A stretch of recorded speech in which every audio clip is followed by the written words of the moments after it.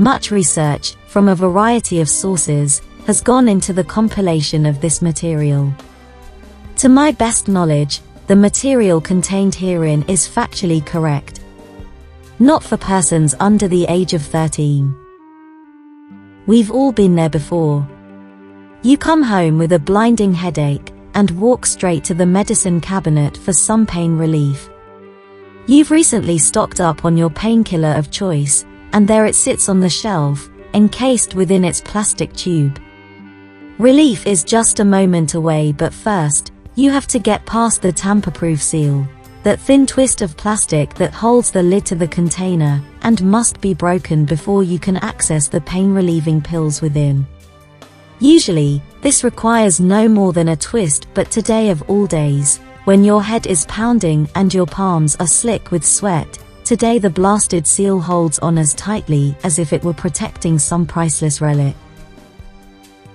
Today, it just won't give.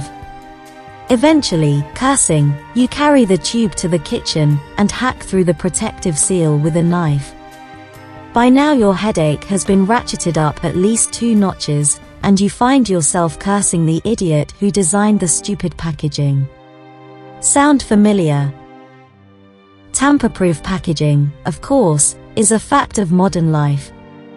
In an era when all manner of crazies believe they have a cause worth killing for, where manufacturers face massive lawsuits should their products cause harm, you just can't get around it.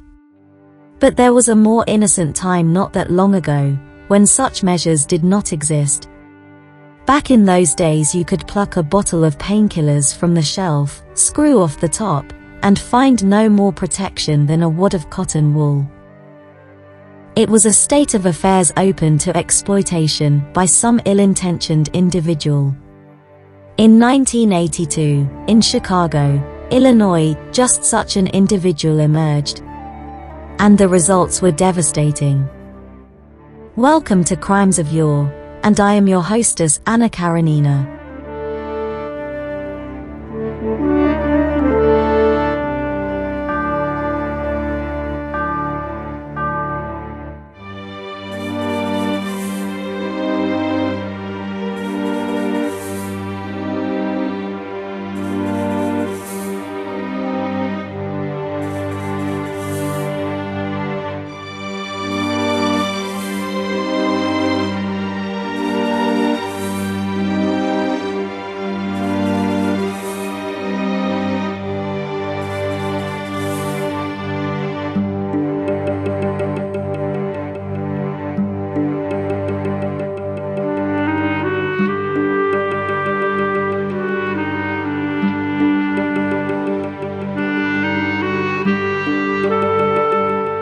It started on the pleasant fall morning of September 29, 1982. 12-year-old Mary Kellerman of Elk Grove Village, Illinois, was at home nursing a debilitating dose of flu. Her mother, as any good parent, would keep her in bed and well hydrated. Mary's bothersome cough was addressed with an over-the-counter remedy, and her pain and fever with an analgesic. The product was Tylenol Extra Strength, America's favorite painkiller. A few hours after Mary popped one of the pills, her mother came to check on her and found her dead. That same morning, a 27-year-old postal worker named Adam Yannis of Arlington Heights, Illinois, took a couple of Tylenol to relieve a headache.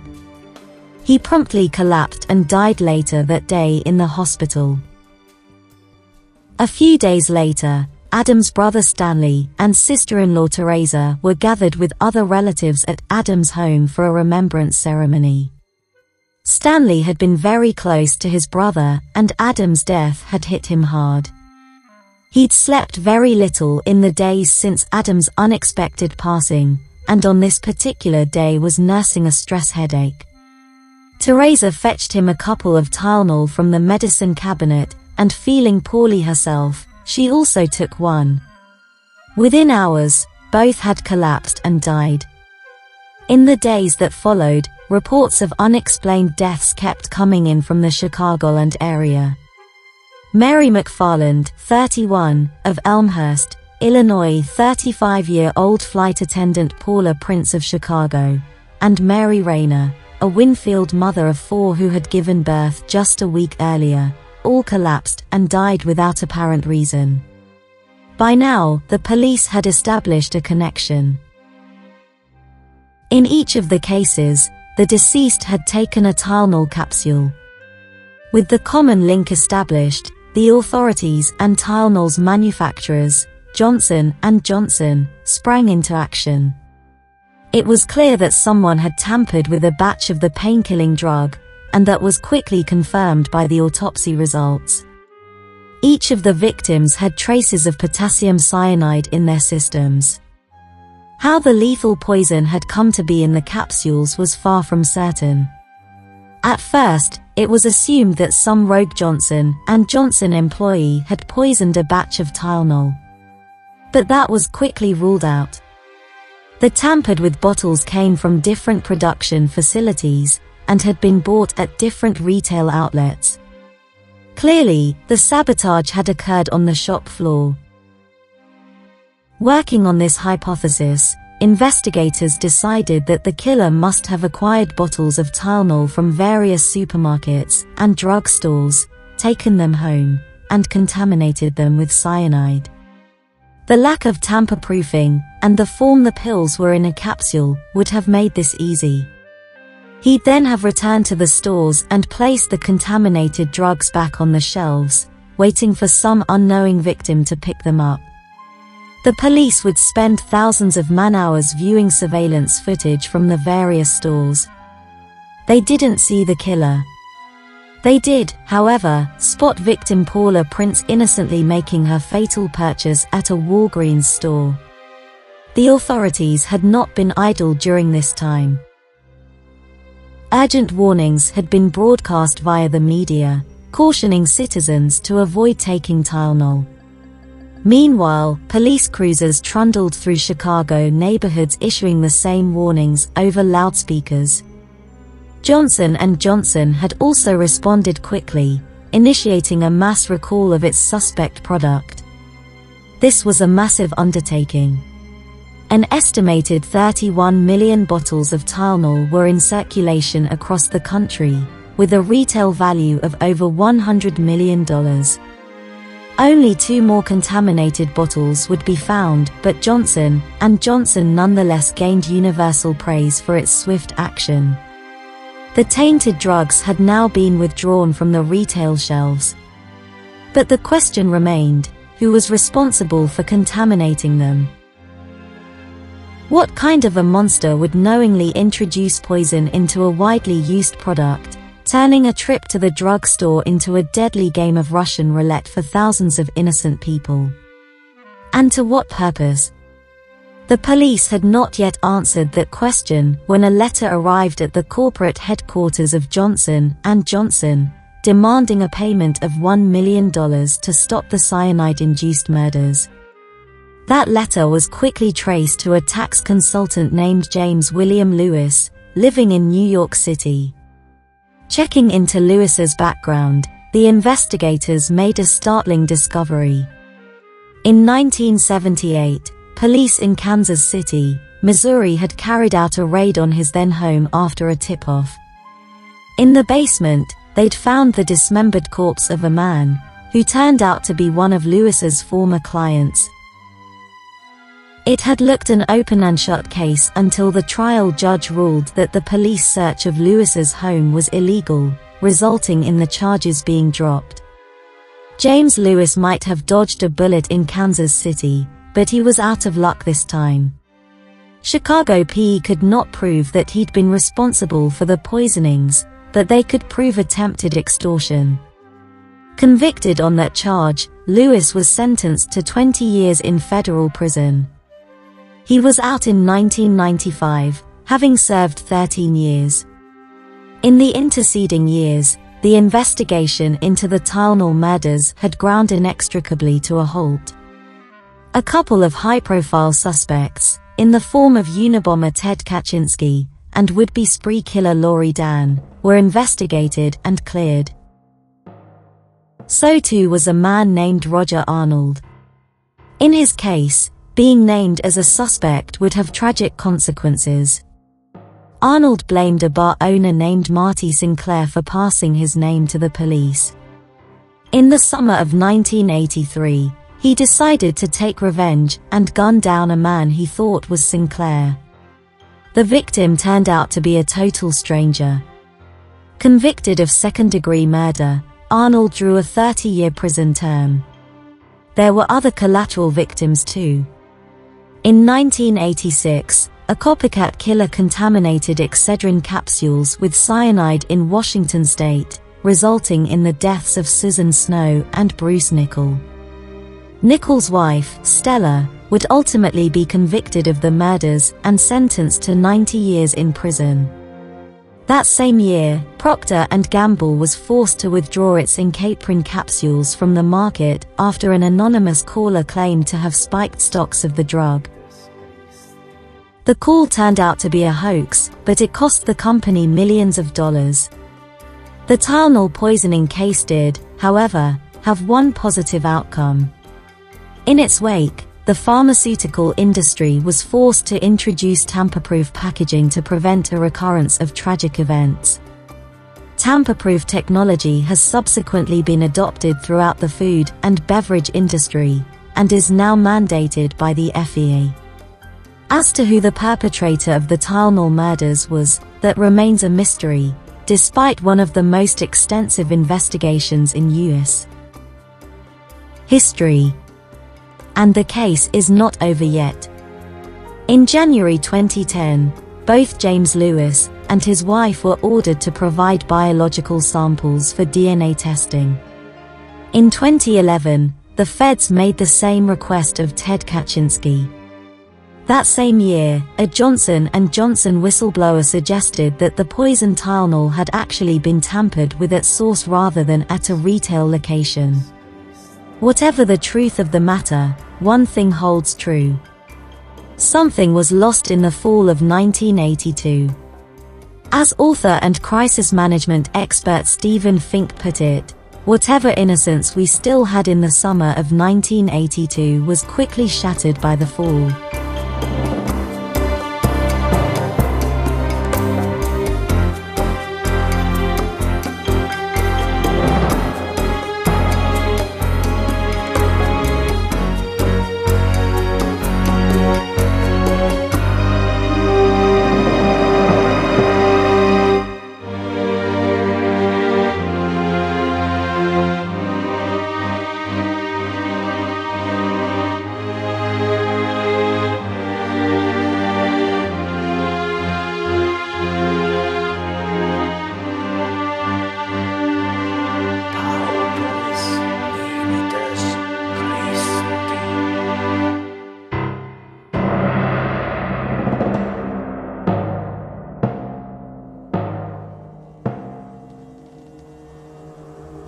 Jealousy is a natural human emotion.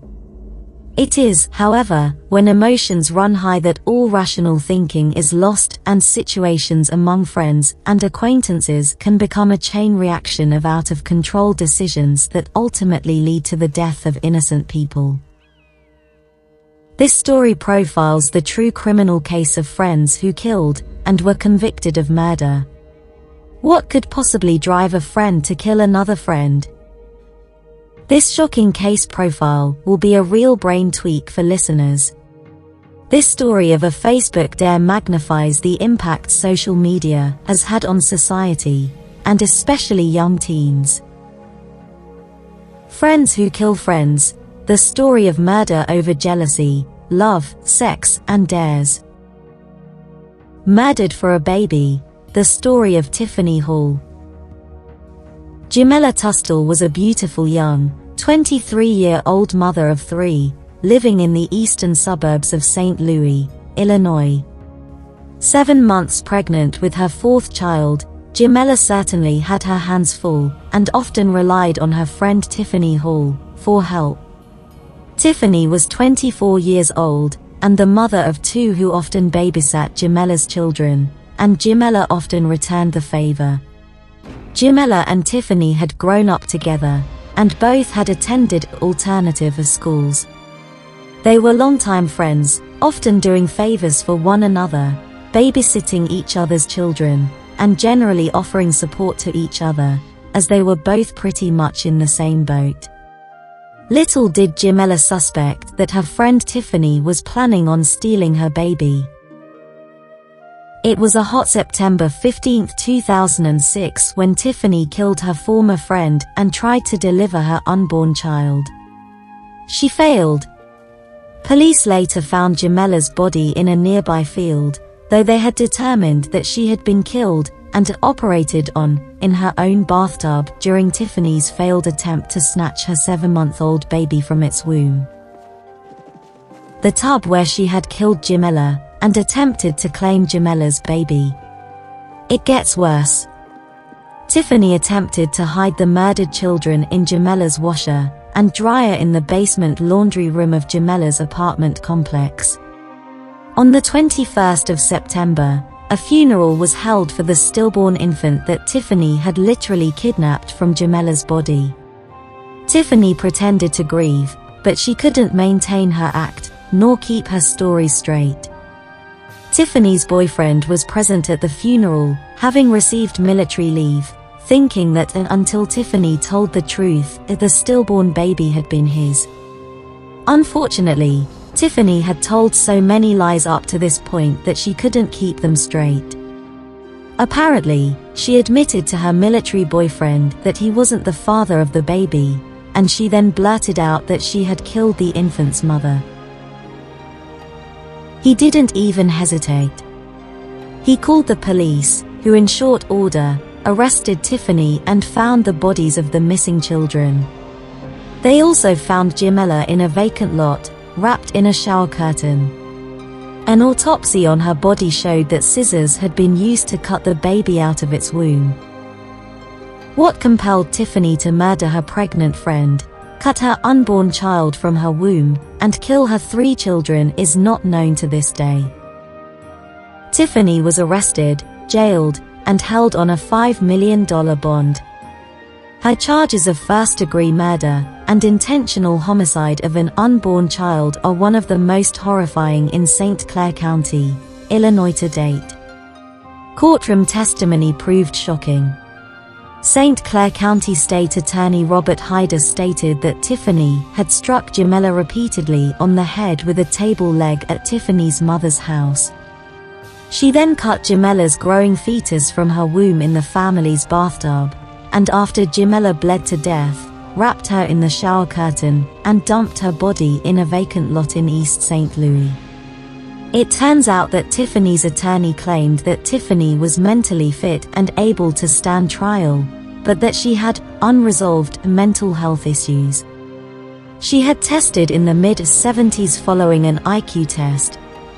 Throughout the process, Tiffany showed no remorse or regrets over her actions, and never did mention a motive for the horrible crimes she had committed. Tiffany pled guilty to the 4 murders on June 9, 2008, in a desperate effort to escape the death penalty. She was sentenced to life in prison without any chance for parole. My conclusion: chances are that as long as friends hang out together, there will be occasional discord, arguments, and claims of betrayal. To most of us, the reasons people give for murdering someone else are stupid and senseless. Nevertheless, to the people involved, emotions run high, and long-term thinking in such situations is usually a gift of hindsight rather than rational thought processes at the moment. So what's the answer? There is no simple answer. Respect for life, respect for others, and occasionally, agreeing to disagree may help save a life or 2. Problem is, when jealousy rears its head, rational thinking is usually the first thing to be tossed overboard, and it is then that everyone suffers.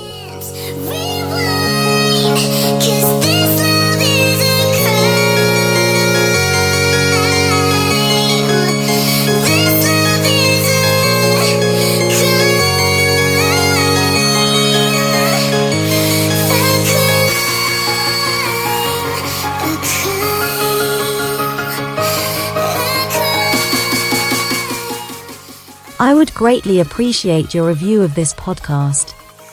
I thank you for spending time with me today. If you like to listen to mermaid stories, then please type in your search box mermaids and join me every Tuesday for a mermaid tale. Till next time, and remember, when a man is denied the right to live the life he believes in, he has no choice but to become an outlaw. Don't compromise yourself, you're all you have.